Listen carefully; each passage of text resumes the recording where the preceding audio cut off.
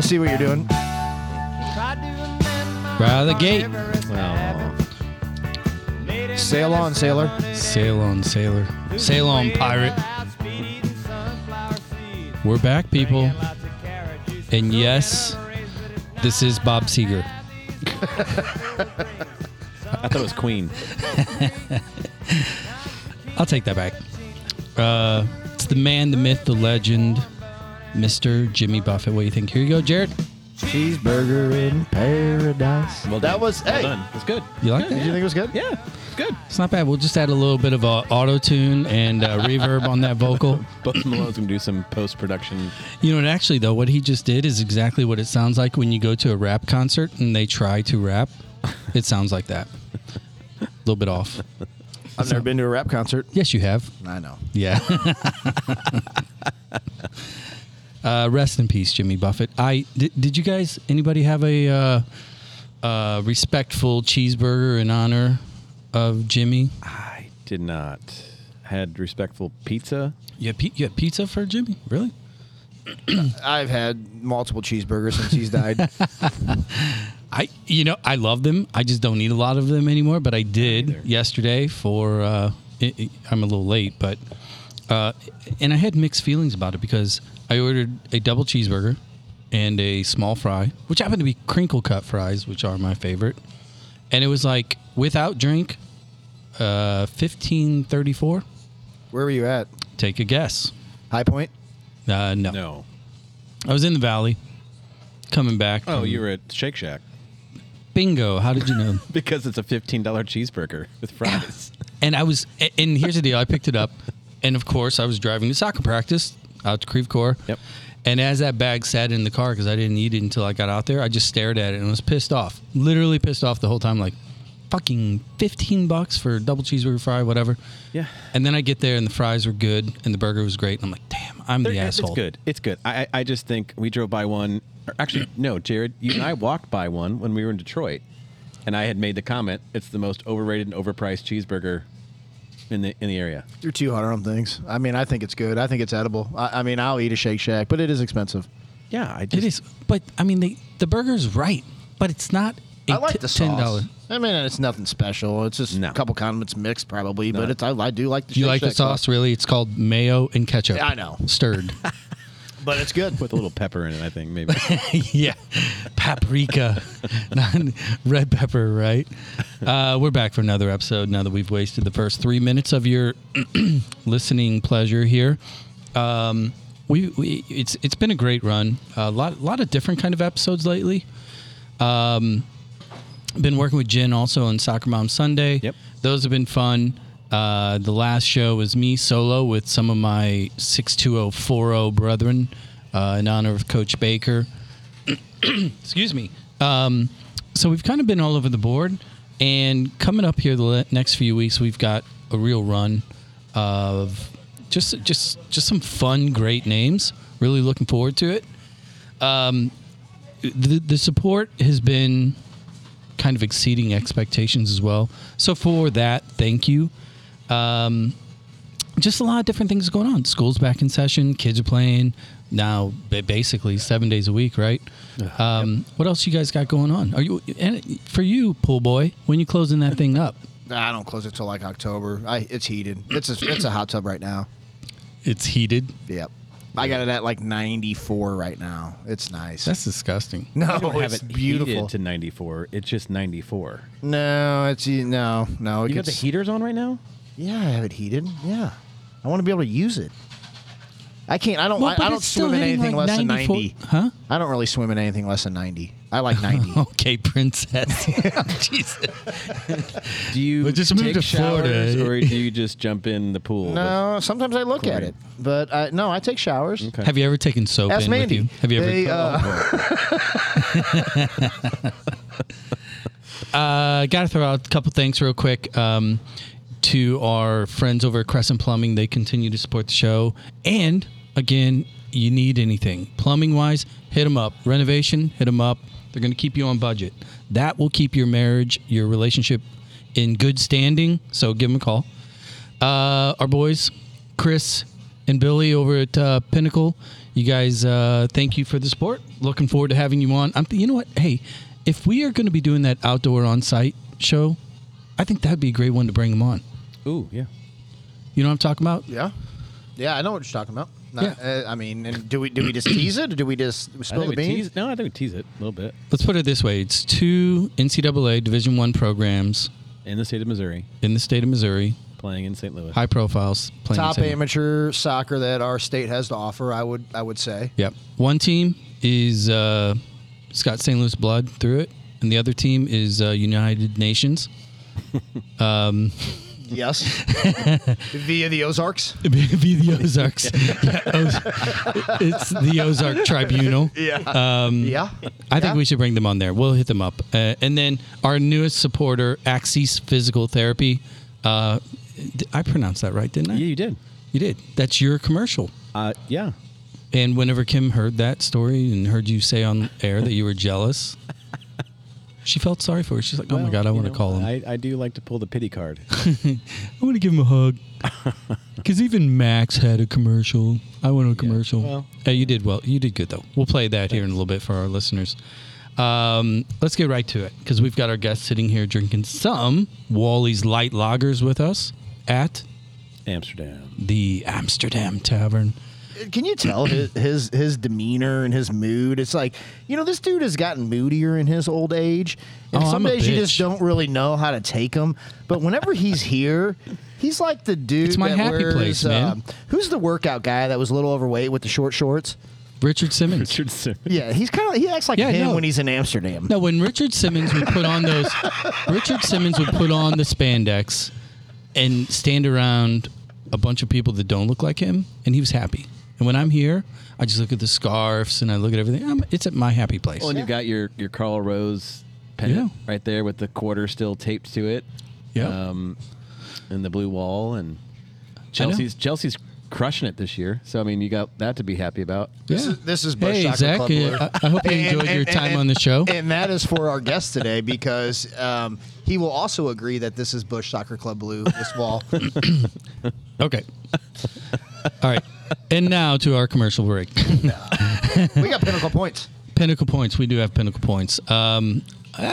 Zach. Sure. You look ready, man. Hit it. So I recently watched this video of 18-year-old Noel Buck. Have you guys heard of Noel? Is he the guy that just kind of switched flags to England? Yeah, he just got signed over in England. He was with the New England Revolution, and he did a presser, and he basically said, yeah, about the U.S. men's national team, I talked to Greg a little while ago.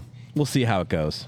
And it was the most flippant response to, are you going to be on the U.S. men's national team or the England national team?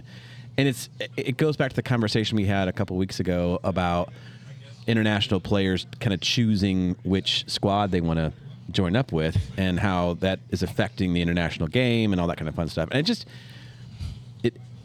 it really bothered me. I did Just say it's wrong. I mean, I did not like it, but I don't know the context, and I don't know if I was over exaggerating, but I wanted to kind of get your takes on that at some point. Just that. I didn't spend a lot of time on it. I saw one video of it and just kind of read a little bit of the context, because I wasn't really connecting the dots. And it's just like, if he's that ambivalent and arrogant, I'm going to be even more ambivalent. I don't care about you. Then don't just go to England. Go away. I don't know. That's kind of how I felt. Like, go to Qatar. Right. Fine. They'll sign you up.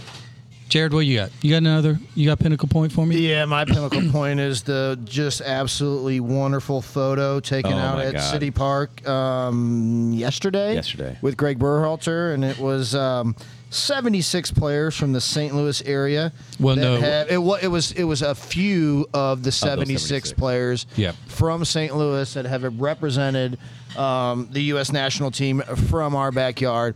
And, liking it, commenting on things. Greg Berhalter speaks, through the newscast that, we're in the St. Louis, we're in the soccer capital of the country, from our national team coach. and I have proceeded to argue with every fucking asshole on social media about why we are or are the not. same ones I am? Maybe. Okay. And, there's a lot of valid points about how many members have, came from here or there or whatnot. But, I mean, the U.S. national team coach on live spoke out and said, unprovoked, we call this the soccer capital of the country. The number that strikes me, and I don't know who posted this, but 10%. Historically, 10% of all players in the U.S. national team came from St. Louis. Yeah, of all players that have been capped, 10% of them are St. Louis players. That's insane. And there were different eras and years that probably there was more percentage from California. But, I mean, 1950, say something, California. California is a pretty big state. Yep. We're talking about a 40-mile radius? Well, let's put it in the context of where we really want to go with this, which is exactly where I want to go with this. Ugh. Following our weekend game, our stumble in league, City SC's loss to those guys. We should have called George Gansner on this because there were a lot of interesting plays from a referee standpoint. I'm with you. I'm not going to blame the refs, but I'm not blaming the refs. That's not the point. I'm just saying there were some questionable things that had massive impact. Well, the fucking goal wasn't offsides. Well, clearly, that's what I'm trying to get at. Yeah, that goal wasn't offsides, and one of their goals there was a clear handball before they scored. Yeah, I know. That's kind of my point. We lost by 1, and you just referenced 2 goals. So but there's a lot of like subtext too here. First registered regular season sellout. Mm-hmm. Right? And since 2012. Yeah. So a lot to chew on there. But what's funny to me is the response from the KC folks is like, "Well, you're new to the league. We'll see how you feel in 20 years." Well, you've only been around. We're not talking about 20 years from now. We're talking about now, Dick. Yeah. You've only been around the game for like 4 months. Really? Right. 4 months? Really? I had one guy that hit me up. He's like, "Well, I've been following this league in depth for 10 years." And I'm like, "I got copas that are 3 times that old. Go away." Well, my favorite now is I've got friends from Miami, and they've been staunch MLS supporters for 11 games. That, you know what? I respect that. Yeah, and now they know everything about MLS. So can anybody talk about the? And I'm just not even going to say it, but I think Messi and Miami are in a little bit of trouble. Not necessarily the international break that he's going, or not the international games where he's going to miss MLS games to go play for Argentina. But there's some rumors of some rule breaking that may or may not be. News to me. This is news. Okay. Well, breaking news here. On breaking news on Soccer Dad Pod. Sounds like there's some rules broke that may affect his eligibility. I'll leave it at that. In MLS? Yes. Really? Where'd you get that news? Our guest told us. Did he not sign the right cards for the club? I don't know. What's your pinnacle point there, JB? So I have a really fun one. And this actually just came to me about an hour and a half ago whenever I was getting a haircut. Looks nice, by the way. Oh, thank you. It's a 1 down low 2 in the middle, and then I always tell them, like, I don't use product, I don't comb my hair, and she's like, really? Okay. Because she looks at me like, duh. But I'm sitting there and I don't talk. Am I shocked faced? Yeah, no. You know how that usually is like, so how's your day? Blah blah. And I purposely am like, hey, it's good. Real short to the point, because I want to listen. And it's not because I don't want to talk. I have this weird fetish of listening to all the other weird people. I do the same thing. I did the exact same thing. And I scored today. Oh. Dude sitting next to me, who had the grossest toenails ever. Sitting there, and the girl's like, "So, how's it going? What are you doing? Have you, looks like you've lost some weight." And he goes, "Yeah, I've been working out a lot. I'm trying to get back in my track shape. I was a track all-star in high school and this and that." And she's like, "Well, how old are you?" And he's like, "I'm 31." He goes, "I'm going to try and get back to a sub 60-second 400." And she's like, "Oh, wow." And she had no idea what he was talking about. And then he proceeded to say, it's a little known fact that at one point in 2012, I was the fastest 400 runner in the state of Missouri, and I was faster than every single woman in the world. And she looked at him, she's like, "How do you know that?"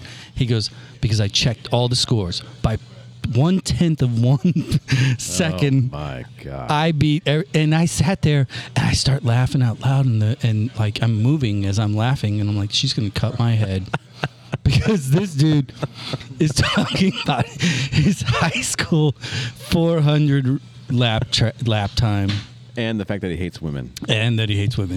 And his stylist, she was picking up what he was laying down. She was not happy. His haircut does not. I'm like, dude, you are not coming back for a freebie after this one. So his ears were literally lowered. Yeah. So pinnacle point of the day is, do not talk to your stylist. Sit there, listen to everybody else, because it's cheap entertainment. It is. I agree. Jared, a lot of mansplaining. You do that too. Or you probably chatty. No, I don't. I do. You're not probably chat the with my person that stylist. everybody's listening to. Well, let me be honest. If the stylist is gorgeous, then I'm extremely chatty. But if the stylist is not wonderful, then I'm like, cut my hair, honey. Well, I want to learn more. Why? I don't know. It's I'm going to just lean into human this nature. for 1 second because we need another sponsor, I think. And I think I go to the hair salon. If any Twelman family members are out there listening. And it's a cool spot because you get a free beer when you walk in. And Yeah, but if you walk into G&W Sausage, they'll give you a Busch too. Well, they're not going to cut my hair, though. I know. All right. I'm just totally digressing. Yep. I wanted to mention something real quick before we take a break. Got a text from a friend of ours, the Mr. Jason Glover. Mm-hmm. He wanted us to give us a quick shout out. Here, Jared, read it. Got a little something in my eye real quick here. You do that. This guy's got the 2023-24 St. Louis Champions Futsal League for both boys and girls, starting in early December. This guy, it's a small cost per team, but their playing dates, league dates, are December 2nd, 3rd, 9th, 10th, 16th, 17th. Looks like they got 7 or 8 dates in January. They got 4 dates in February. Don't know, he'll come on probably and share more, but looks like it's played at SLU High School, and then also Christian Academy of Greater St. Louis. So perfect situation for anybody that's in a club that wants to keep winter touches going on. This is probably your stop. Again, it's called the St. Louis Champions Futsal League, put on by Jason Glover. And Caden played as well, futsal for a long, long time. Yep. And several of the boys on our... You swear by it. I absolutely. It works pretty well for those Brazilian kids, too. I mean, they're doing all right. Kind of a good segue because I think the gentleman today may or may not have been Caden's first St. Louis Scott Gallagher coach. Well, he just pointed at you and nodded his head, so I'm assuming that's a yes. Yeah. So how about that? Well, here we go. We're going to roll out with a little bit of Jimmy Buffett before we bring the guest on. Cheeseburger in Paradise. Thank you, gentlemen. Thank you, Pinnacle. ThePinnacleLoans.com. Check them out. Crescent and Axis Physical Therapy. Thank you as well. We'll be right back after these messages.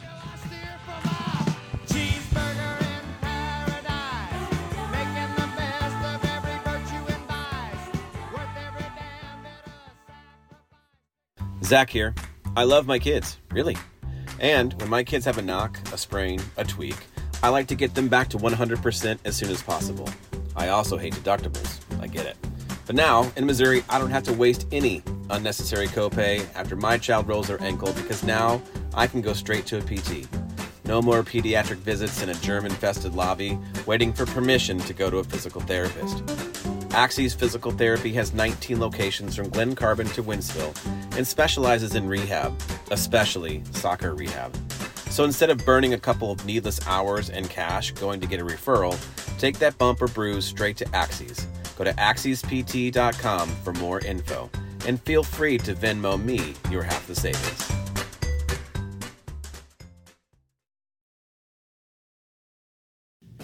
Yo, Jared here. Remember the pool pandemic of 2021? I was infected. I needed my own oversized oasis in Winsville. I needed a simple solution to pay for it. So I reached out to my favorite undefeated CBC freshman standouts, Bill and Chris at The Pinnacle Loans. Long story short, I have my pool. It's a flipping hammer. The loan process with those guys was so simple. Even I did it. Now, every time I get in my pool to drink ice cold beer, I can thank the team over at thepinnacleloans.com. That's thepinnacleloans.com. 20-0 as freshmen? Really?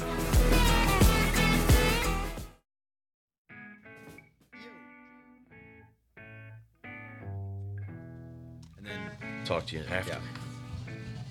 Ooh, I like this song. You like this one? Jared likes this one. Yep. I like these opening, just baller guitar riffs that fire me up. Yeah. It's that snare. It is. I'm like, I could do that. I want to be a drummer.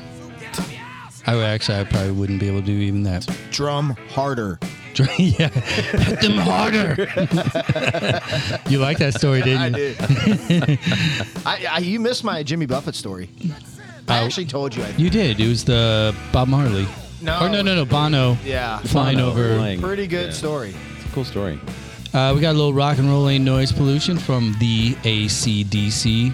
This is actually one of my favorite AC/DC songs. It's that little groove, right? Yeah. You like it too. I do because. Yeah. Yeah, it's this part right here. Listen. Right? Simple. I just don't know how this guy had a voice. Yeah. It hurts my throat listening to him. I know. It's, you try and even mess with him. I don't know. We're back. Got our guests ready. Got cold beers, refills down here at Amsterdam Tavern, the Amsterdam Tavern. Floating around like Richard Simmons. Yep. It's such a weird comparison that you made. But yeah, I thought about it after the fact. Yeah, And I'm like, I just, Richard, I wouldn't say, I don't know. But you're extraordinary happy. Well, I've had, know what I mean? look, truth be told, you guys all know, I've had a rough couple of weeks. And, things are, I tend to be glass half full. Yep. And today, I'm glass is 60% full. So I'm going to lean into that a little good. bit. I love it. You like that? Zach, you got the honors. You've roll them in today. Who we got? I get excited a lot, but very rarely do I get to talk to somebody who has had such a major impact on our lives and the lives of our kids. And this guy has probably more so than anybody else, just because of the duration that he had with my son in particular and Jared's and yours, JB. He is one of those guys that has kind of a storied career and has been around the block. And we are very excited to bring on the Tim Leonard, Timmy, Lenny, so many nicknames. TL. Skinner. Hey, you. Skinner. I mean, so the Tim Leonard, welcome to the show. Thanks, guys. Thanks for having me. Extremely happy to be here to see you guys again, to be on the show. Big fan, from afar. Been watching, been listening. You're the one that walks up to the glass and pounds on it. Yeah, of course. The guest list has been impressive. The interviews have been impressive. Keep killing it, guys. You guys are you're onto something here. Thanks. Appreciate Absolutely. it, dude.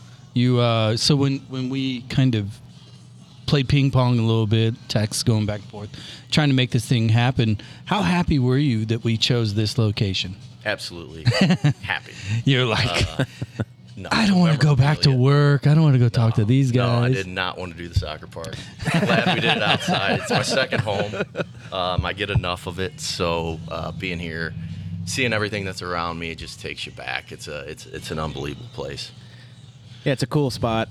And for you, who's been in the club for quite some time, but it's also, you spent some time with other clubs as well. And so to take us back, we typically with St. Louis Stars like yourself, we try to start at the beginning and kind of try to understand and paint the picture of your youth and high school and then into college and beyond. And so a lot of our listeners know who you are, but many will not. And so I would love for them to get to know you a little bit better and just kind of start from the Was he one of those South City jerks that we were talking about? Absolutely. Oh, yeah. So just to go back to a recent guest, Daryl Duran. Yes. Grew up in the same subdivision as Daryl Durant. Oh, wow. Holy shit. He talked about the side yard. I remember him talking about the side yard. So I used to drive by there when I was really young. I don't want to say much older, but he's much older. And would see him and his brothers playing on that side yard and knew who he was, when I started to grow up in South County, knew who he was, knew the legend of him. Ended up going to Melville High School. During Melville, played for Busch Soccer Club growing up with, the guy up here, Carl Rose, with the banner above my head. Were you 75?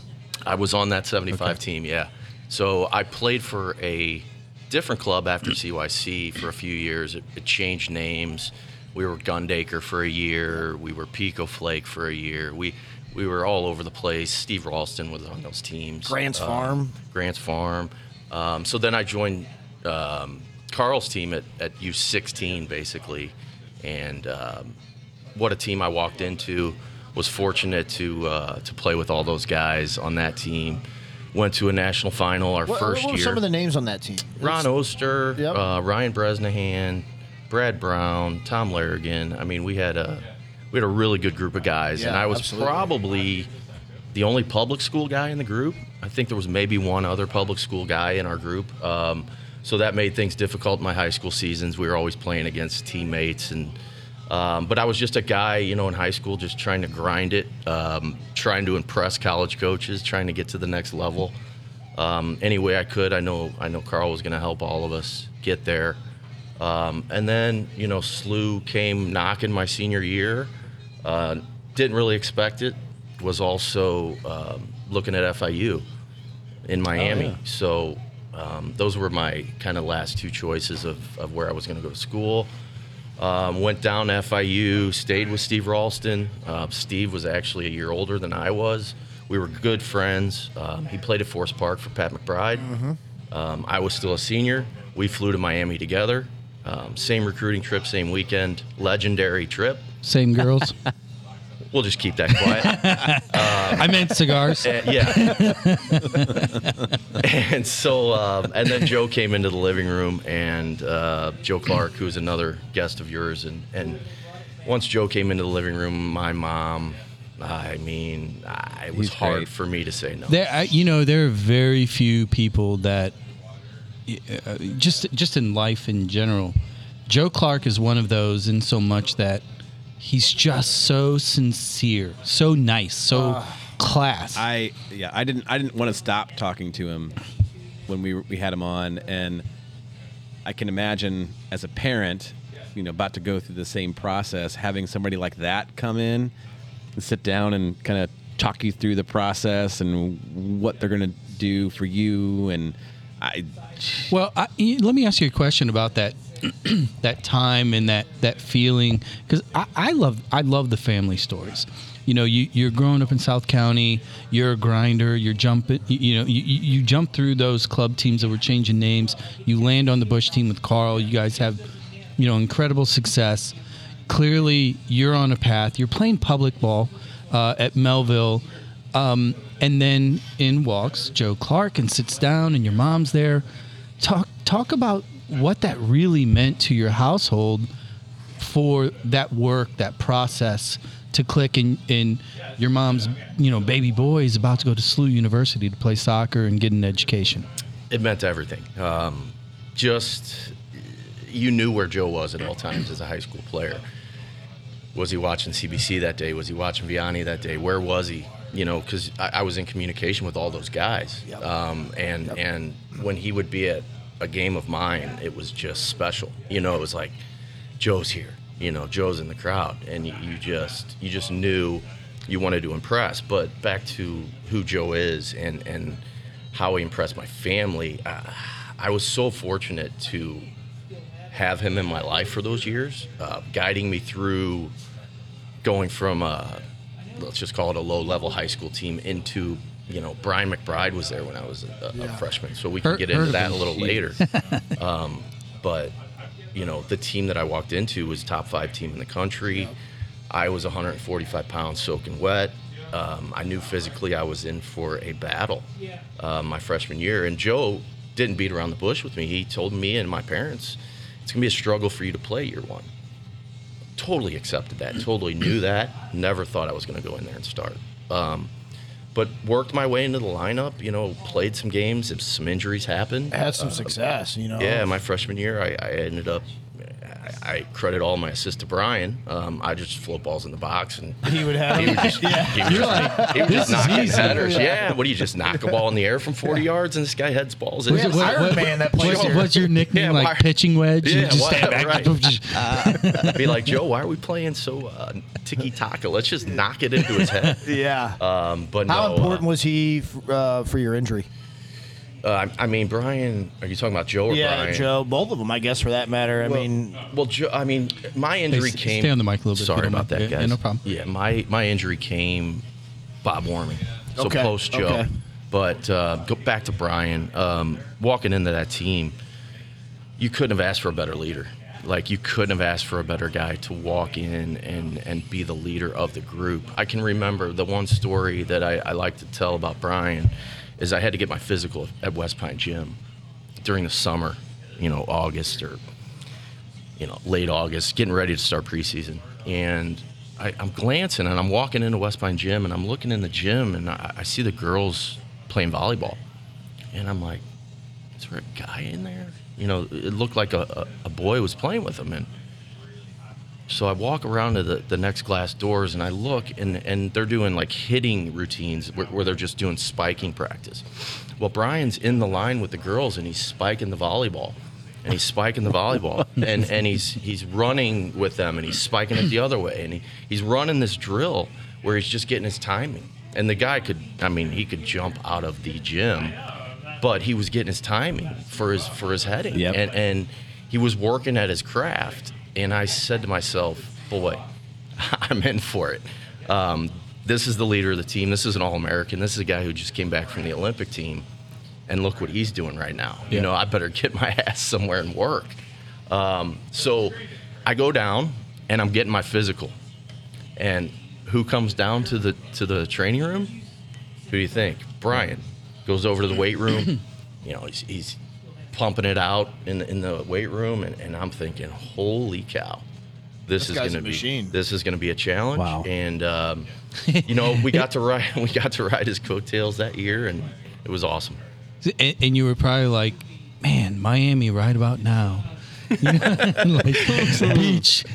Could be pumping at the beach. That's right. I want to get your take on going back a little bit and just kind of encapsulating, as a kid that grew up here, your neighbor is, one of the greatest players to, come out of St. Louis and Darryl. And, you get to play under Carl Rose, another one of those names. And, you're making your way, you're going, Joe Clark invites you, you're there, you're experiencing all this. As a kid, as a St. Louis kid, talk a little bit about, that pride and hindsight. When you look back at that time and you look at that generation and the people that were touching you from your career from a youth and club, etc., what does it really mean to you being in the position that you're in now, because you understand that importance? What's it look like looking backwards right now to you? Very appreciative. When I reflect on getting to play and walking into my first Ambush locker room, that was a whole experience in itself. Darryl Duran being one of your idols growing up, right. And walking into the locker room and seeing him standing there, and then seeing Mose over in the corner smoking a cigarette in his towel. So, there were so many things in that locker room going on. Reiniger was probably eating a cheeseburger. Joey. who would score 3 goals a game, and Mose was smoking a cigarette, signing autographs. And so I got to, that was my first go around at the indoor game, but just appreciative of Carl, of Darryl, of Don, of Petch, of all these guys that I got to touch, feel, be around when I was playing, and now you get to work with them hand in hand, side by side. Think about meetings. it. It's crazy. Think about those guys, especially at the amateur side of it, when you were talking about Carl and whatnot, and what you do for a living now. Those guys were doing it just for the love of the game. They were in clubs. I think somebody used, maybe it was Carl or it was Patch at one point said, these guys are coaching. They're coaching for, maybe it was you, JB. They're coaching for a case of beer at Christmas or a gift card. Yep. And just the personalities and the pedigree, which we use often, of those names and those guys and I got to experience a little bit. We were very, very fortunate at that age to be able to be around those guys in our development years. No question. Well, I think it's one of those things that we were talking about in the open in regards to the St. Louis alum from the national team, and all these things that are like these individual stories or these little quips of references to. Well, those 5 were on this Olympic team, and these 2 played here, and all. Like when you start adding up all the pieces, because and we're going to get into this shortly, because you've traveled around working, at really, really high level clubs. And I'm not going to be flip about it, but when you think about Kansas City and these claims and these regional go to other markets where, to a degree, soccer's less than 20 years old in some of these markets. Not Kansas City, but looking at it from a national perspective, how would you describe this? Like if you, Tim Leonard, were to get another opportunity to take on a club elsewhere, right? Mm-hmm. Whatever it is, and you go somewhere to an Oklahoma City or an Omaha or whatever, how would you describe the culture here? And with everything that we've been referencing, if somebody says, well, what's the soccer community like in St. Louis, how would you define that? First word that comes to mind is tight-knit and hardworking. Yeah, I think, for myself and my experiences, first of all, working with all the guys I've worked with in town, it's just like a blue-collar mentality. It's I feel like all of our parents grew up as hardworking guys that were just trying to pay bills and do what's best for the kids. Did Ebes feed you that? I'll tell you what, Ebes. So then I got to experience Southern California for 5 years, and really coming off playing, I wasn't even coaching at the time. I was working. I had just got done playing. I was working about 18 months, and I just saw I didn't fit the office life. I knew I wanted to work outside. I knew I wanted to work with kids. I knew I wanted to coach. Well, you could have went to Worldwide Tech with all the other soccer. Very fair. And they're not doing too bad, so more power to you guys at Worldwide. Your whole Worldwide. roster for all 4 years you were there, 70% of them worked there. 100%. And unbelievable guys, and I'm sure they have a blast over there. But, I had took a different route, and got to meet Don first time I can remember walking on the field with Don. Went out to Irvine. Was offered a job to work not in his academy yet because the USDA wasn't even around when I got to Southern California. Right. Okay. So I had worked with a team that was just below their Premier League out there. So it was a gold level team, and they were U14 going to U15. And the guy who brought me out to Irvine goes out on the field to introduce me to Don. I took 2 steps over the white line, and Don told me to get off my field. Get off my field. He didn't know who I was. He just thought I was walking on. So I was going to introduce myself. Did you say, I'm from Melville, motherfucker? I said, come on, man. St. Louis guy just trying to shake your hand.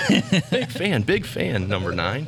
But no, he was an unbelievable leader for those 5 years, and I got to learn on my feet. Don really gave me a lot of freedom to work. He would come and he would check on me, see how things were going, anything I need. We'd go, to the bar afterwards, talk about our teams, our games, training, what I needed. He really was just such a good influence on me during that time because I was fresh to it. I needed someone that I felt comfortable with, and the St. Louis thing, it made us kind of vibe. So it was just great. I have a follow-up on the Ebert. So I talked to a former teammate of yours recently who is a fan of the show, listens to the Ebert show, and he cornered me last night, actually, and said, I have a bone to pick. And he said, Don Ebert made a comment that, as we were talking about pay to play, he said, everywhere in the world is pay to play. And we kind of challenged him a little bit on that, but not significantly. We kind of let it go. And then because fundamentally it's true. Then we had Jan from Holland on. And so I want to get your perspective, Tim, because you've been in this game a long time now. I'm not going to ask you a political question, but I would love for you to kind of set the table for it, which is, I think what Don was trying to say, and you know him better than we do, is somebody's paying for those coaches. Somebody's paying for those fields. I think anytime Don talks, it's in black and white. And there's no beating around the bush with Don. And I was out there for the start of the DA. So I got to see LA Galaxy come in and take our players. I didn't see LAFC because that was later, but I got to see the Galaxy come in to that community and how they went about things. And it rubbed us the wrong way a little bit of sometimes the communication was wrong. But Don has found such a niche and has done such a good job with his recruitment of talent and development of talent that I don't think he's ever going to not be a powerhouse down there. Well, we were talking about it pre-red light here. One of the major differences is purely mass, the population and the culture there. Soccer is in predominantly, especially in the Hispanic communities up and down the coast. There are no other sports. Maybe baseball is a distant second, right, at the youth development level. Talk about what that was like going out there, working at the club, knowing that you have LA Galaxy in the backyard. How did you approach, or how were players approaching you guys? What was that relationship like compared to kind of the X's and O's here in St. Louis? Just like I think Zach alluded to it, it's a pretty big state. Southern California is a pretty populated area. And to your point, it wasn't just the beach communities, where Irvine was that we got players from. It was inland, San Bernardino, all the way to Big Bear. So that amount of talent, look, the Galaxy are going to make mistakes, especially in year one of trying to recruit that and trying to wrap your eyes and your head around, okay, I've got to pick 20 kids here. There's 200 very talented kids here. It's difficult. So in year one, I think they made some mistakes, and we kept some players, and we were always competitive, within our SoCal division in the DA, top three. So what Don's doing out there is very impressive, and it's not surprising the way he's succeeded with the guy he is and the drive that he has, and you can hear it in his voice. You didn't get to interview him live, but man, he is just a competitor. Well, he walked away from I think that. He was pacing the whole time. Yeah, he sounded like a caged tiger at times, especially when we brought up LA Galaxy or other things. And so I that leads me to a former player of yours who happens to be my son, who is interested in the topic of LA Galaxy and now St. Louis City. Again, you don't need to get political with this, but just talk about the impact that when those MLS clubs come into an area that's got an established club, an established history, how does that have an impact on you as a coach? Is it deja vu? A little bit? I wouldn't call it deja vu. No, I just never looked at it that way when I was out there. I just felt when I was out there was so much going on in my life. I was single, no kids, just met my wife. So we had just started living together. My focus wasn't truly on what players are they taking from us at that point in my life. Now moving back and being in St. Louis and going through what we're going through with City, I can say it's just part of my life now. It's just the reality of the market. It's just the reality of our club. And I'll tell you what, the relationship's fine. And we're passing players on. I just had a parent meeting with my 13s. And just to let them know, if your goal that you set for yourself before the season, and I'm sure all your son's goals were the same, is to get there, that's what we're trying to do. We're trying to help them get there. Now, I'm going to set the table a little bit for what you just said, because I don't think our listeners understand. I hope you're going where I think you're that going. For the 2 years prior to them joining the City, you were their coach, which meant during the transition, during the tryouts, during the kick-arounds, or whatever the hell we're supposed to call them correctly, you were the coach. and not just for we have a kick around on a Wednesday, and then we're going to go play Chicago Fire with Tim Leonard on a Saturday. Right, and for our age group, the 08s, I think 11 kids from the team that you had coached for 2 years gets called up to city. Now you have the 09 group that's got, I don't know how many, not more than 11, but a lot. Mm-hmm. And the 10s will be the same. Yeah. Does that give you probably more, a little bit of, what's the emotion that you have now knowing it's happening, right? This isn't like oh my God, I had no idea they were going to do this. What's that emotion like? Pride versus empty nester, Yeah. Oh, right. I don't think it's pride. I think it's more just me being happy for them. Happy for all 3 of your kids. Happy for my 09s last year. Happy for the 10s that are going to make it this upcoming year. I don't think for me, I look at it as, good job, Tim. I feel fortunate to work with the players that I get to work with. Saying it out loud, you could say, and you would claim, and you would be accurate, that you have coached more City Academy players than any coach in the world. That is mathematically. Where's the Guinness Book? That is a true statement. That is you and the guy that won all the 400s in high school in 2012. Oh yeah, he beat every woman in the world. Every woman, and he's getting his haircut at Great Clips in Webster. It's been 25 years since I had a haircut. Thanks for bringing it up. No, I think that's a question that I've been wanting to ask you. Obviously, because it's kind of a weird situation, right? Where you've got the club who's losing these kids, but they're also the ones who prepped them and gave them not gave them skills, but taught them how to get to that next level. And I think that's just super impressive and something that, while you're not patting yourself on the back, you guys kind of should to a degree. I just don't think you stop, Zach. You just keep plugging away, and you keep developing, and you keep caring, and you keep helping. This kind of tees up one of our historical questions. We ask it often because you're in one of those positions to be sitting in the front row, and that is, you've had a pipeline of players, for a long time. We casually referenced Caden Glover earlier. We've talked about all these kids, by age group that have been passing through the city. Ken Godet was the first one that I asked this question, and you know where I'm going with this. When you look, when these kids come into the pipe, and having the experience that you have, talk a little bit about your version of it. When you look at them play, what are you looking for?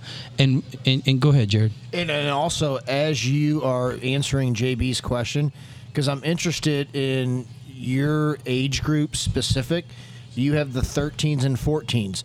Now, biology, puberty, all of this changes throughout the years, but you are strictly important or involved in the 13 and 14. Transitional year. It's like the transitional year, so you're seeing it. So as you're identifying it in your definition, talk about the transition years where you have a 13-year-old that first year that's hit puberty, or you have a 13-year-old that when you have him the following year, he has went through it or has substantially got bigger, stronger, faster, or maybe a 13 and 14-year-old that hasn't even hit it yet, but things are coming that when you don't have that boy, what happens when he does hit it? So try to frame, dip and dodge out of that, and answer each question individually. Well, please. No, just that definition. I don't do well with three-part questions. With the puberty. Yeah. So the it thing. I mean, what I kind of pick up on is really intrinsic motivation and competitiveness. How motivated is that kid day in, day out to train? And how much does he hate to lose day in, day out? It's like Michael Jordan. I was a huge fan of Michael Jordan's, and I'm sure all you are. It's your class of '93 kid. Absolutely, I get it. So that intrinsic motivation and that competitiveness. What does it look like every single day? And that for me is a big it factor of how far that kid's going to go. I worked, and going off of Jared's second part of the question. His question reminds me of Steve Ralston. Steve Ralston did not even start on his high school team his senior year. He went to Oakville High School. And Robin. And was a spot starter and went and played for Pat McBride led the league, led the country in assists. Had played with the U23s, so Billy Baumhoff, Jamie Poznansky. Yep. Who just came from like South Carolina via SLU High. Yeah. This guy's Oakville Junior College. So you want to talk about physical maturity? Steve was 130 pounds his senior year. He worked in the weight room. He worked on the track. He got himself so fit that he led the junior college, and then he went to FIU and led the NCAA in assists, and went on to have an unbelievable playing career. Number 1 or number 2 in the MLS. Steve and I used to have sleepovers at Steve's house because we grew up playing like U10, U12 age groups together, and we would just we'd play in his backyard. He had 2 goals set up, and we'd watch Goal from the '86. Oh yeah. Over and over again on VHS. He was just a guy you knew was going to make it at some point, just his work ethic. And that's to your point, Jared. If they have that work ethic, if it's instilled in them and they really want to do well, they're going to do well. So I'm going to ask you to take this step further and use this as a moment for the parents that are listening to really understand. I'm going to extrapolate or ask you to extrapolate off of that answer. And that is, when you start to fold in the technical skills, the drills, the extra touches, the juggling, quote, training. The Gallagher Soccer School aspect of it. Yeah, correct. So important. Let the parent know, like, why you guys focus on that so much, in so much that you just said that what you're looking for is competitiveness, you're looking for drive, but they have to be able to perform. So talk about that kind of triangle of competitive, physical training. How do you approach that at a very, let's just call it what it is. It's a sensitive age. Very sensitive. Because you're prepubescent and, kids in the middle of it. Correct. How do you manage that process amongst those 3 areas? Yeah, very carefully. Not too quick to judge.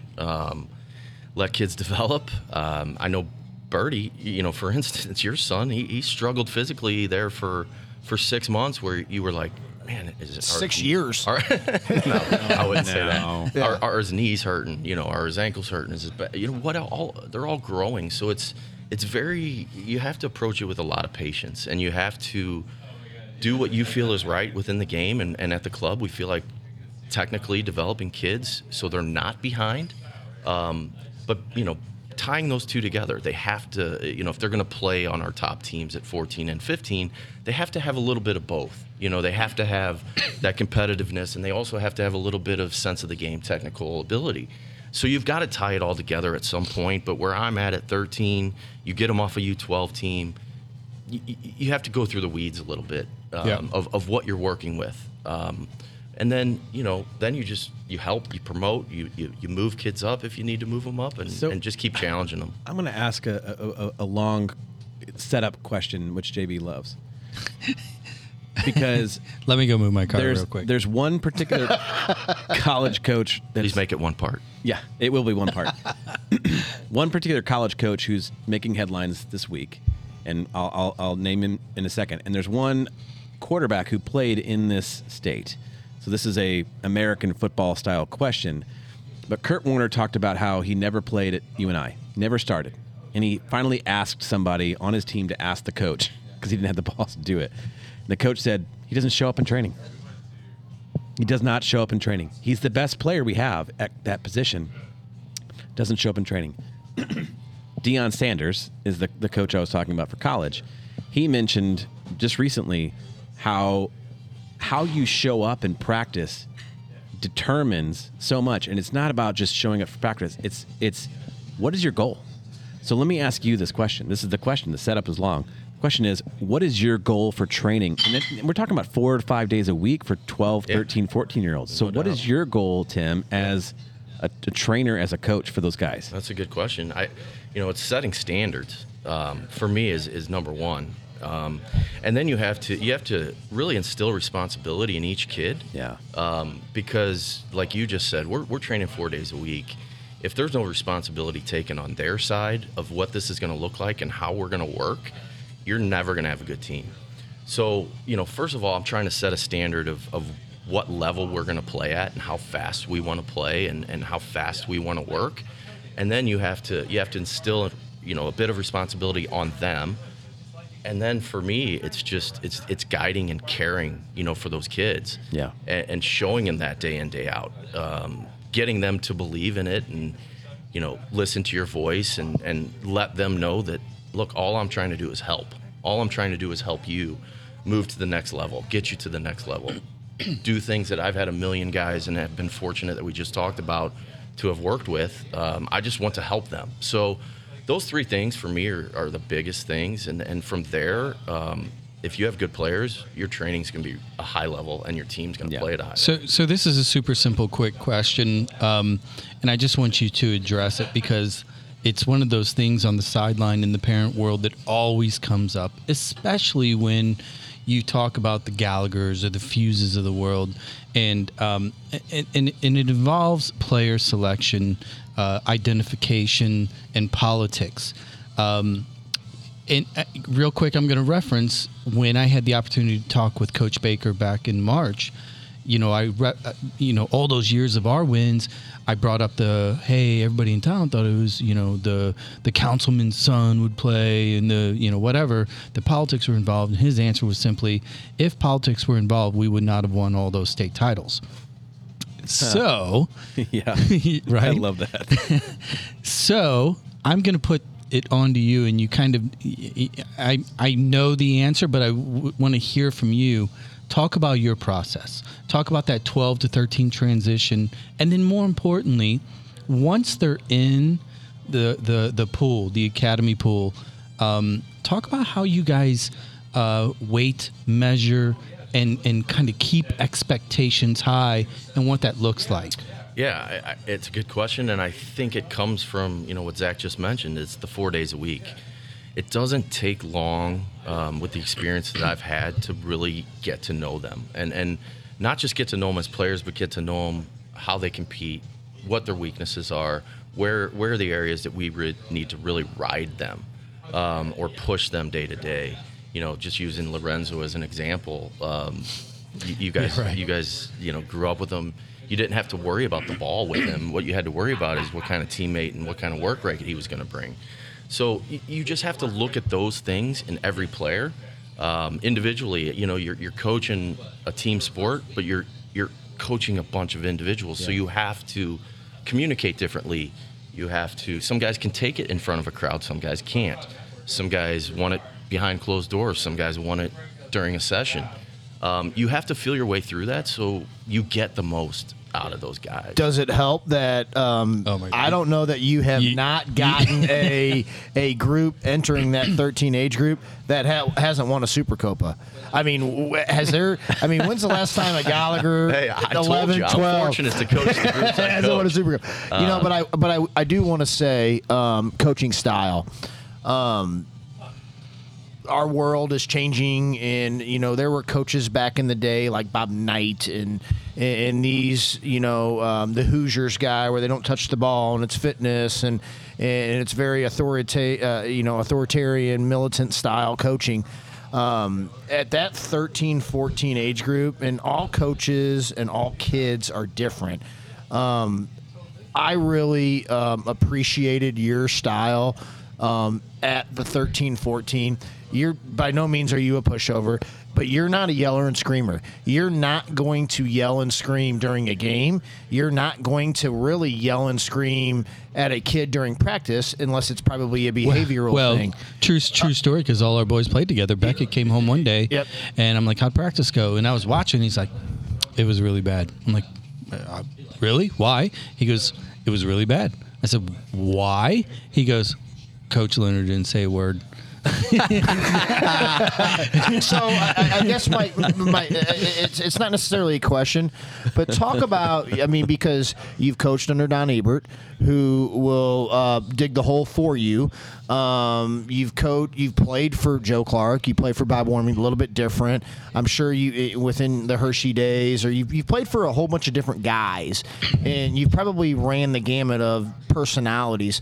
Where do you get your coaching style from, and what is your philosophy for the 12 to 15 age group? I mean, more or less, because U.S. soccer has changed our game a little bit where, hey, we don't need to coach, hey, parents, shut the fuck up. We're not coaching during the games. Let's let them learn.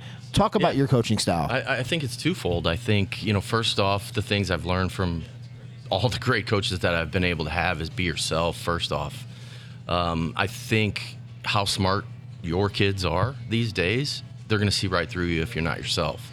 So it's be yourself, first off. And second off, it's, when I was coming into the DA, when Claudio Reyna took it over as technical director, and he was starting to lay out the guidelines of what the league was going to look like and what U.S. Soccer wanted. Was his wife his partner? This DA to look like. Yeah. Did the emails come from her? Yeah, I'm not sure what they were doing at that point. Okay, go ahead. But just believed in everything Claudio said. He was a guy, another guy that I really looked up to as a player, and had traveled. He had just come from Man City, and he was laying out, how they wanted us to approach the DA as coaches.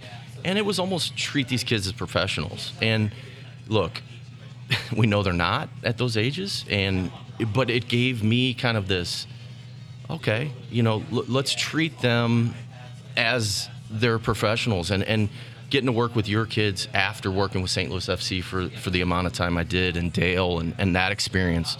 I think that was the right way to go, is just treat them like pros, but give them guidance at the right times and give them leadership at the right times. But don't overstep your bounds.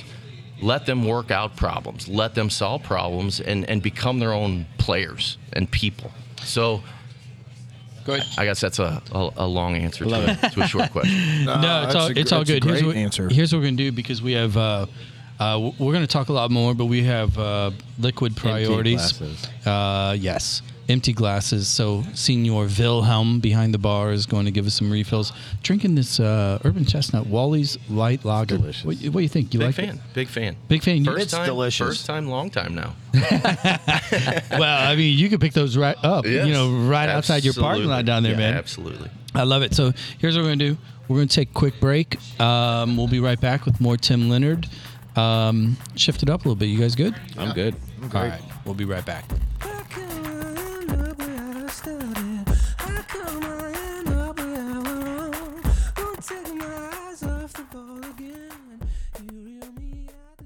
Crescent Plumbing Supply helps save marriages. Really, as families grow, kitchen and bath needs change rapidly. Designing and choosing the right fixtures takes way more skill than just scrolling Pinterest. Staying on budget and avoiding those foreign language order sheets, that's not easy. Lucky for you, the local team at Crescent Plumbing Supply, they are experts. They can help you ditch the baby's tub for a teenage shower and upsize that kitchen sink for all those tumblers, rosé glasses, and sports water bottles. So, when you're ready for that kitchen or bath makeover, go to crescentsupply.com. That's crescentsupply.com. What the fuck is this world? Run into you didn't leave a message, at least I could have learned your voice one last time. There you go. I saw this dude at the Fox, and it was great. I was there. It was awesome. Are you talking 93, 94? Yeah, like mid-90s. Yeah. I saw him at the Fox. I was there. And it was like a political thing that he was doing, and I didn't listen to any of the politics. I didn't care about it then. And the show was phenomenal at the Fox. Eddie Vedder at the Fox, Pearl Jam. I didn't go to that phenomenal. because I was, Tim, you and I are the same age, right? We graduated in 93. Yep. Yeah, you probably had the tight little CD wrap of 10 when it came out, right? Did you go to Pearl Jam, or not Pearl Jam, Lollapalooza 2? I did. Riverport? Yes. Right. And I rode in the back of a pickup truck. Didn't we all? Actually, Didn't we all? I mean, a Melville kid and a Granite City kid rolling to Riverport and pickup trucks, that's pretty synonymous. That's right. There, man. And I think I went with Derek Burton. Do you know Derek Burton? Oh, yeah. SLU. Friend of the show. Dude, well, Great guy. so- Jeff Burton. That's why we Got were us the talking. behind the scenes. So we got to tell a little bit of story about why we played the song, because, and I'm going to tell the Derek Burton story first. Yes. Oh. Wow. 'cause- So many connections on that. Dude, it's St. Louis, man. dang. It's a small world. Runs deep. So when Derek came on, obviously his brother Jeff, we all grew up listening, on the point, and he, unfortunately passed away from cancer and fought for a while. And rolling into the second half of the show, just like this, I took a shot because I wanted to, the second half of the show, we wanted to talk a little bit about, hey, let's Jeff and your experiences, and he was cool with it. I asked him beforehand, so I started playing Pearl Jam Black. Yep.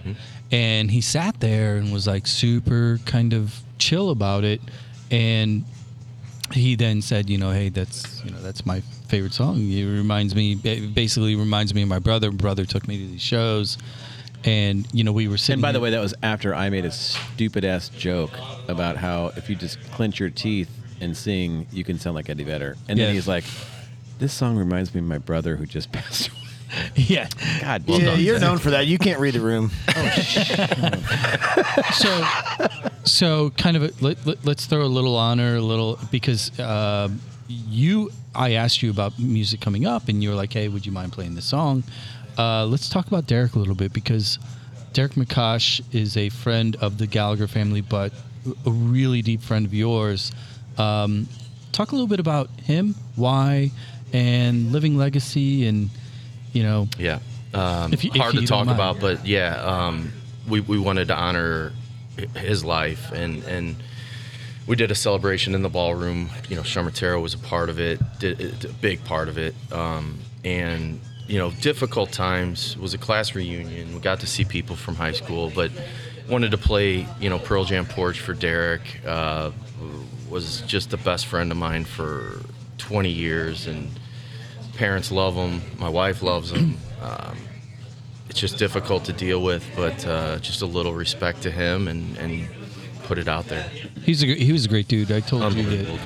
Guy. When we opened Gaslight, he would come down and hang, and him and Tony and everybody, and he was at the club for a while too. Absolutely, yeah. He helped Nick Caruso back, before Nick Bonacker came on. Caruso was running the PTC. Derek had a strength and conditioning background. He was great with kids. Really wanted to work in the club, and he did for a number of years, and then met Amy, and then I think got into dental sales after that. But hearing that song, it reminds me of sitting in the car, playing air guitar with him. Just miss him. Miss him. Pre-cell phones. I'm right there with you, man. Yeah, got in a lot of trouble. Thanks for the words, man. Yeah, That's freaking awesome. He's a legend. It brings up kind of a transitional question, which is, JB, you've expressed some sincere thoughts about your brother, and now Tim, you for Derek, and we had Derek Burton on, whose brother Jeff passed away, which we just referenced. But there is a side of this coaching stuff in this game where emotions are pretty big, and you are taking on kids who are coming into 13, 14, and things are changing for them, and it's difficult. And as a parent, I struggle a lot with it. Riz, mid, bruh. Which I saw a video today. It was like, you need fucking medicine. Yeah, I have medicine. No, not the kind shaped as a little bear and chewy. I need therapy, is what you're saying.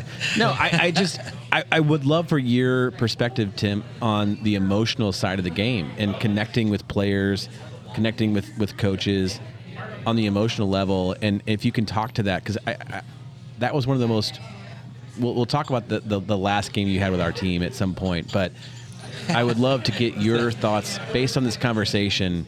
Just how do you deal with the emotions of a 13, 14-year-old boy who didn't get to start, who got pulled off, who didn't even make the roster, those kinds of things. Or who scored a fucking hat trick in whatever game. Yeah, just the whole highs, lows, all that. I'm just curious how you manage that, because you were so, in my opinion, just the most calm, graceful coach I've ever seen, and to deal with those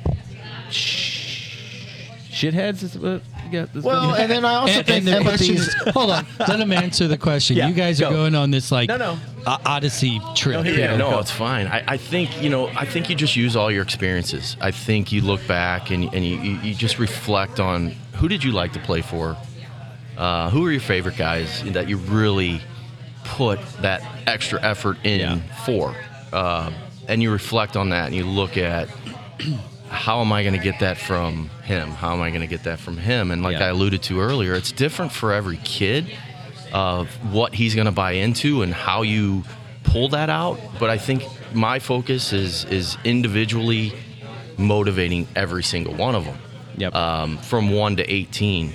And I told my 13s yesterday, because I was really frustrated with how slow the ball was moving in training, and you're only as good as your weakest link. And I think their eyes came up to me. They were tired. They were breathing, and I said, you're only as strong as your weakest link. And I think they looked up and said, what is he talking about? Well, they immediately were like, is he talking about me? Oh, yeah. Exactly. Each one of them. So that's another way to just grab their attention, but you've got to manage them individually, and you've got to work with them and what they do well, what they don't do well, and push it day in, day out, and hope by the end of the process you've done something, and that's all I can hope. Well, I love that. Let me ask you a soccer question, a coaching question. In the current world of academy and all the elevated expectations, and parents probably chewing on words like development and pathway and all this stuff way too much, right? Talk a little bit about just the simplistic balance between technical training and competing to win. How do you, as a coach, balance that at these critical ages with these kids who are at the quote top level? Yeah, no, I understand. I understand what I'm getting into, and being at the club since 2008 really helps to know the landscape of what I'm getting. I know what they've gone through. I have a kid that went through the program. I know on the weekends the ball is their friend. And by the way, shout out to your kid. Shout out to Kirkwood C team for another victory today, 4-0 on the season. Let's go. But having him at home, seeing the work he puts in with the ball, I know what I'm getting, and for me, the focus is more on the non-negotiables, the attitudes. How driven are you? How much do you want to improve and learn? Those intangibles for me are so important with the age groups that I'm working with, because they should have a good base under them. All I'm trying to do is pull out the competitor and pull out the animal in them almost, so that they know how much it means. And I think that was a big part of us growing up, is we knew what it meant. We knew, like alluding to when Joe's at a game, we just always had that competitive drive in us growing up. And it's something I want to try to keep instilling in our guys, because it's what made St. Louis successful. Yeah, and FYI for those listeners that are like, wow, it just got really loud in there. We just got inundated at Amsterdam with a bunch of zillennials with mustaches. Yeah, no, the short jean shorts and curly Q mustaches, and now they're all outside. Shh, listen, they're all gone. Ugh. It's all good. I was just in the shitter. They have the best sticker I've ever seen in there.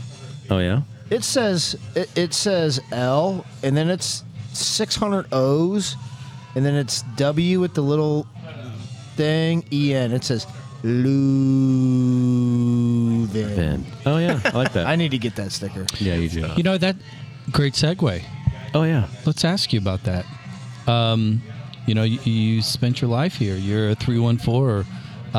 Daryl Duran was your neighbor. I have to cut in. You go to the College Cup in your senior year, Final Four, leading the team, captain of the team. What happens if that freaking team is here after December 15th of that year? Great question. Shoulda, coulda, woulda. So unfortunate that it didn't happen that way. But Yeah. man, what a team and what a good time in my playing career. It was unbelievable. But yeah, I got to see Brian McBride kind of go through the process of not having MLS when he got out of school and heading over to Germany and then he would come back over and help out Joe with our preseason and train with us. So I got a pretty, firsthand look at what it was like for a guy during that time to go through what he was going through. And, he would say, Tim, I was in 5v2 and I'm taking food off these guys' plates, basically. I'm taking this guy's job. They're 2-footing me in 5v2. They're trying to hurt me. I felt like they were trying to hurt me.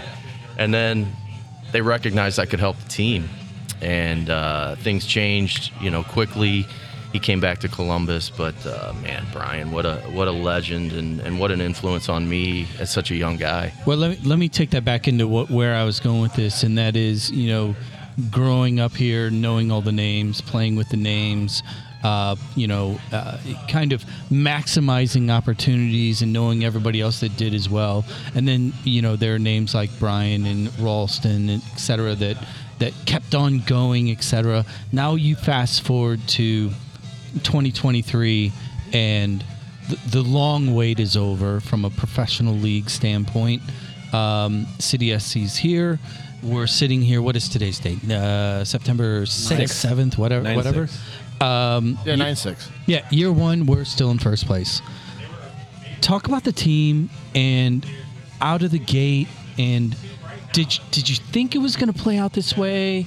And where does your kind of historical emotion tie into what's going on down at City Park? Absolutely. I don't think anyone probably thought it was going to play out the way it's playing out. No. I could be wrong, but even guys down there. But just looking at the culture that Bradley set for his team, it's a hard-working group. It's it almost looks like a no-attitude type of team that everyone's willing to work for everyone, and it's 1 to 23. They've been moving guys around, playing different guys, lineups for whatever reason, whether that be injury or just giving younger guys a chance. But quote, they're doing unquote, it managing bodies. They're doing it. My least favorite fucking term in the head in soccer Sounds ever. Gross. Managing bodies. But man, they have pulled out some results and put themselves in a great spot. So I the other day I was talking with somebody and a friend of mine that's down in Atlanta who's a soccer guy too, same age as us, and he was like, "Holy shit, this team, it looks like it's for real, blah blah blah." He's like, "Man, a bunch of St. Louis guys," and because he's not doing the homework, he's not a MLS fan, and I'm like, no, this is kind of like an MLS team, more European than most of them. He's like, well, does it bother you that it's, not really St. Louis guys? And I thought about that, and I've got mixed feelings about it, and I get it. It's a big, big business. If you can go find a guy like Klaus and Leuven, et cetera, you're going to bring them in. Sure. But for you personally, knowing what the academy looks like, knowing the names of 80% of those kids, and then seeing individuals like Caden and Tyson who just, signed a homegrown contract, how much pride and hope do you have in this thing? Kind of, look, we're not going to have 8-9 St. Louis guys starting at any one point. It's going to be mixed, but 2, 3, 4 is feasible. Mm-hmm. What's your gut tell you moving forward about the pipeline and what the pipeline is really going to mean to this team moving forward? It's motivating. It's motivating for me because I know, Jared keeps alluding to the Super Copa titles and these players I get to work with. I get it. I get it, and I know it's the talent. T-ball. Yeah, yeah, and I understand. That there are going to be more within, the 09s, the 10s. These guys are going to keep coming up, your guys included, your boys included. There's going to be opportunities for them. For me, what does it do for me as a St. Louisan? It makes me proud. Yeah. It makes me really root for those guys. And deep down want them to get first-team chances. I don't think Josh Sargent was available for City to bring him back, right? So they had to build a squad they think they had to build. But from Tyson and Caden and who's ever next, it's just for me, it's proud to, and it's just, I'm so happy that I even got to work with those guys. You know, I just feel fortunate to instill a little bit in them for them to move on and succeed. That's a great point, because we talked about this kind of off on the break. You know, when a coach says, I developed that player, you get to have an impact on these kids. Can you talk a little bit about that part of it? Meaning, what's the process look like, and help our parents understand and our listeners understand that it's not one coach, it's not one program, it's not one experience. Just kind of be a little open and walk through what that looks like. Yeah, we were talking about it off air. I just think that too many youth coaches these days get caught up in, you know, me. I developed. Look, or they played at my high school. Correct. Whatever the case, whether you touched a kid for 2 months or 2 years or 4 years, I just feel like there's such a process. I mean, myself, my own story. I mean, I played club soccer. I played basketball in high school. Mm-hmm. I played golf in high school. All those coaches had an influence on me. You were on those Joe Clark golf trips. 100% on those Joe Clark walking 9-hole golf trips. And back to Joe, I mean, what a leader to let us work his camps under his name. Yeah. You know, that was the biggest thing for me that I was impressed with Joe, is not only as a coach, but just as a person, to put trust in me to work his camps at Chaminade all summer long, at SLU overnight camps all summer long, every summer, you know, to make my spending money. I mean, the guy was just, he was just such a different level leader. And I just try to put little things of what I've learned from those type of guys into my team. I love that. Yeah, I want to kind of shuffle it up a little bit, because I'll kick myself in the ass if I'm listening to this later on and we don't talk about this. Well, you will be. Will it be your second or third time through? Maybe my third time. But what we got to talk about is, it's an interesting part of your career. You leave SLU, and you were kind of a journeyman. And namely, I want to talk about those days in Hershey. The Hershey Entertainment Group around that park and that conglomerate of what is, you know, a blue blood of our American business culture, playing for that team. You know, it's a short-lived franchise. They played at a stadium on the grounds, and I think you guys made the playoffs every year. Yeah. So can you talk about a little bit at your time playing for the Hershey Wildcats and what that meant to you? And at that time, that was in the A-League, was what they called it. So that was our second league at the time. And just spit game a little bit about the Hershey Wildcats. Yeah, no, appreciate that, because I played for Bob Lilly, who is still coaching Pittsburgh Riverhounds in the USL. So great coach, great guy. Had an unbelievable team. We were in a division with the Rochester Rhinos at that time. And during the season I got to Hershey, Rochester was coming off a U.S. Open win. They were a team that owned their own stadium, that had big budget, big team, a lot of good players.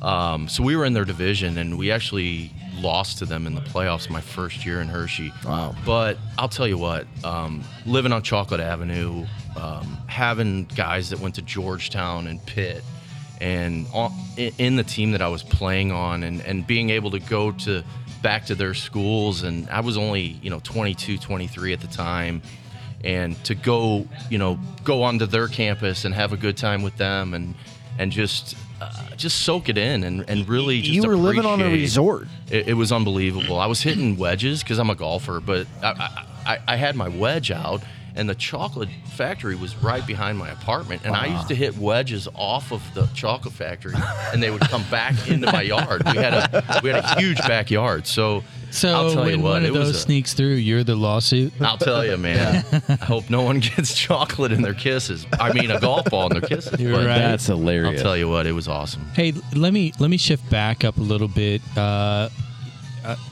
family, and specifically your kids, your son, you were checking the updates. He's over there. Kirkwood had a game tonight.